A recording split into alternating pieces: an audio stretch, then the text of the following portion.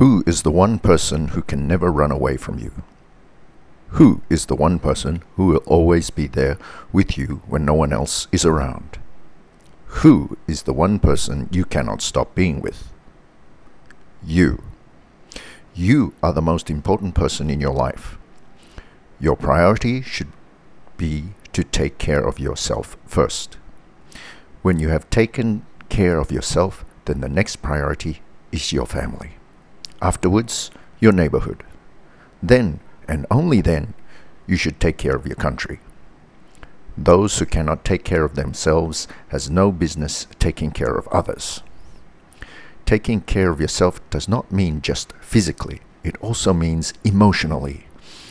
Even if you are physically healthy, if you are an emotional wreck, your health will eventually suffer. You must take care of your mind as well as your body. The best way to do that is to see a doctor. You see a doctor for a physical injury, so why not see a doctor for your emotional injury? Then you should always communicate your feelings, even if it is to a journal only. Let the emotions spill out. Do not leave it in, as it will eventually force its way out where you least expect it.